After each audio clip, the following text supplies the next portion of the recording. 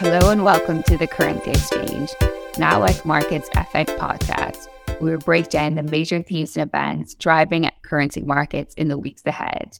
Today, I'm joined by Brian Dangerfield, our co-head of G10 FX Strategy, and Alvaro Vivanco, our head of ESG and EM Macro Strategy. There was no disguising what was the big event of this week. It was US CPI, and the print itself did not disappoint, coming out weaker than expected on the headline. And the dollar certainly reacted, trading down just over 0.5 percentage point in reaction. Brian, let me get your take on what you think about that CPI and what you think it does mean for Fed expectations. Thanks, Emer. As you mentioned, yes, the CPI came in weaker than expected on the headline. And if you look at the core number, the overall core CPI number, that came in at a 0.4% gain month on month. And now that's a pretty healthy gain and something that the Fed might not take a lot of solace in. It's still well above what would be the norm pre-pandemic, to be sure. But if you look through the details of the report, there were some encouraging signs of disinflation in some of the categories that we know that the Fed is extremely focused on. So specifically thinking about services prices, and in particular, services prices excluding rent and OER. Now, if you look at some private sector measures of rent and OER and housing prices, there's some expectation that over the past couple of months, you've already seen some signs of slowing in these sectors that should feed into the CPI. And so one of the things that Powell and the Fed have been looking at is proxies of inflation, including core CPI on the service side, excluding some of those housing measures, because there's already some expectation that those could start to moderate. And we did see some moderation, some disinflation in those categories within the core CPI. And so while the core CPI as a whole came in line with expectations on the lower side of a 0.4% month on month, which kind of matched the consensus, there was some important progress in the categories that we know the Fed is focused on. Because remember, when the Fed is thinking about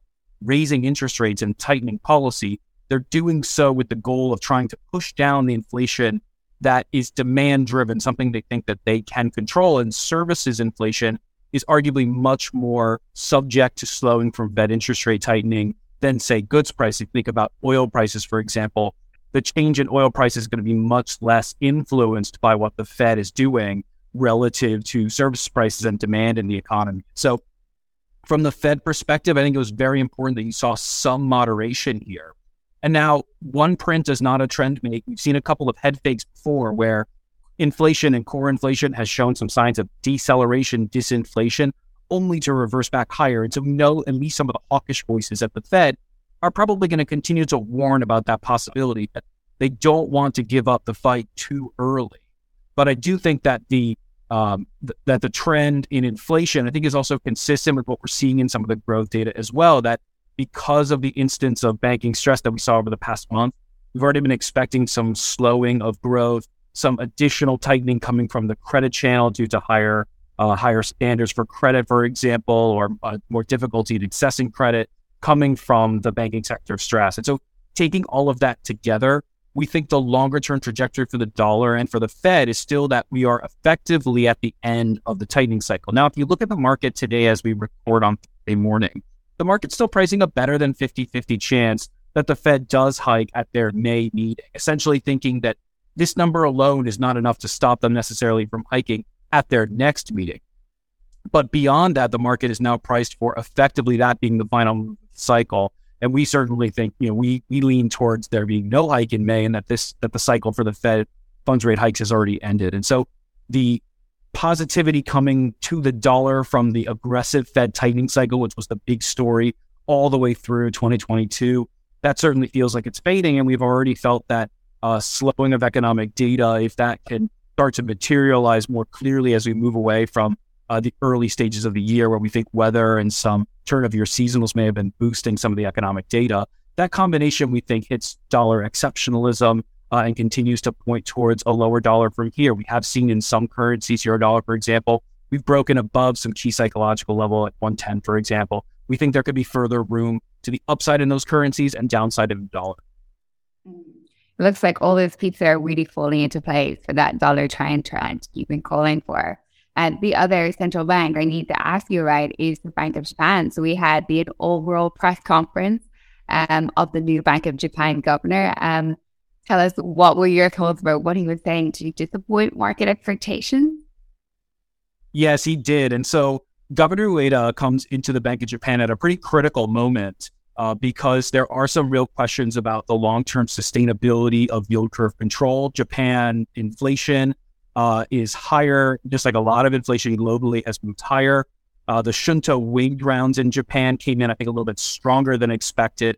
There's some questions over whether or not the yield curve control policy that Japan has in place, this ultra aggressive, easy policy, is something that can be sustained from a financial market functionality perspective, and whether it's appropriate from an inflation and growth perspective. And so Kuroda, previous governor, Bank of Japan Governor Kuroda, very strongly defended that policy, defended the need for that policy. And Ueda has an opportunity to potentially bring new thinking, maybe a new pragmatic style approach, weighing the costs and benefits of that policy. And so there were certainly some expectations that maybe a new governor brings a new perspective and maybe some big changes very early on in his tenure. But Ueda's press conference really seemed to stick to the Kuroda script. He effectively said that yield curve control policy and negative interest rates, both of which Japan currently have, are still appropriate for now. And he also made a couple of important comments about not wanting to surprise the market and also wanting to speak with important stakeholders within the Bank of Japan to discuss the yield curve control policy, the market functionality issues and whatnot before making any drastic changes. All of that combined seemed to really reduce the odds in the market that the BOJ would make a big splash on policy at Ueda's first meeting. Now, if you think back to 10 years ago, when Kuroda first came in as governor of the Bank of Japan, he, in his very first meeting, made massive changes to policy. Sort of the beginning of Abenomics is effectively marked by that moment. And so if you look back at history, last time we had a new Bank of Japan governor, he wasted no time, made massive changes very quickly.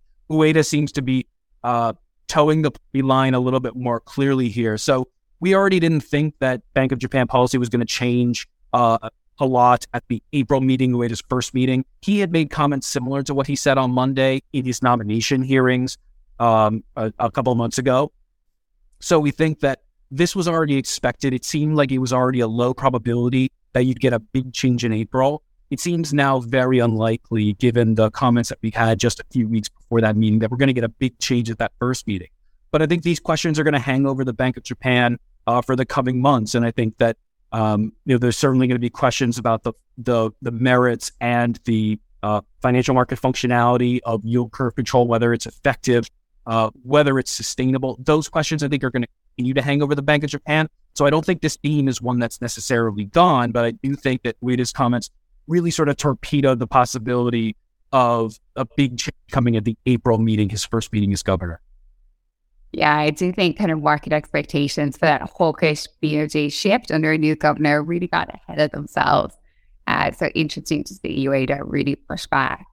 And Alvaro, I have to kind of bring you in on EM central banks and kind of their response that we saw to banking sector concerns in the US.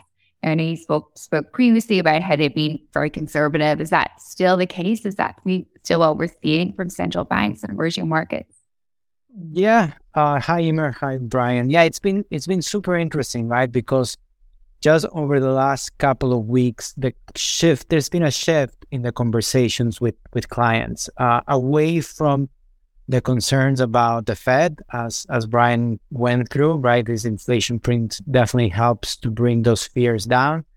And then more about, how will EM perform in a period of US slowdown, global slowdown. And there's been a little bit of pushback against our bullish view of high carry, high beta currencies. But for me, what's been super supportive is the reaction that we're seeing from central banks. And we now have a few of them responding to both the higher uncertainties, the concern about credit crunch in the US, and pretty much all of them, right, are being more cautious. They're being very, very careful about how they frame the next step. And in some cases where we are very, very close to kind of the point where they could signal a pause, they're doing the opposite. They're leaving the door open for more hikes. And this is across regions. We've seen countries like South Africa, Chile, Hungary, the Philippines, all of them have been a little bit more conservative. And I think that's very, very important for emerging markets at this point, because the carry is so high, right? Carry to volatility, nominal rates, real rates, however you measure, we are at historically high levels. And if we anticipate that this is not going to last for much longer, then the Fed eventually will start easing and some of these countries will follow, I think that it's kind of an opportunity to still take advantage of that very high carry. So as a result of that, we're still very comfortable. The levels in some cases seem a little bit stretched, right? We're breaking some sort of resistant levels in some crosses, but we still think that a lot of the fundamentals, and in some cases actually the positioning, is pretty healthy for emerging markets. So kind of the dollar downtrend, is that kind of the trigger to go into, high carry, but also local currency bonds? Like, where do you think positioning is most attractive, where kind of investors underallocated? Yeah, there's been a lot of questions on that. And the good thing is that we have pretty good data, right, from the local sources in terms of how foreigners are positioned in the local markets. And again, across the board, it is still a fraction in some cases of what it was pre-pandemic, right? So we've seen a little bit of a pickup over the last few months as kind of investors get more comfortable with global fixed income. I think obviously, they need to be more comfortable about US Treasuries.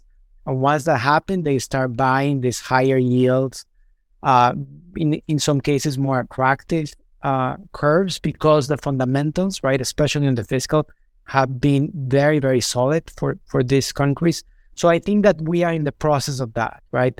We've seen some inflows, but we think that the next 3 to 6 months are going to continue to see a lot of foreigners taking advantage and starting to really buy in size, some local duration. So, some longer dated maturity in the local curve.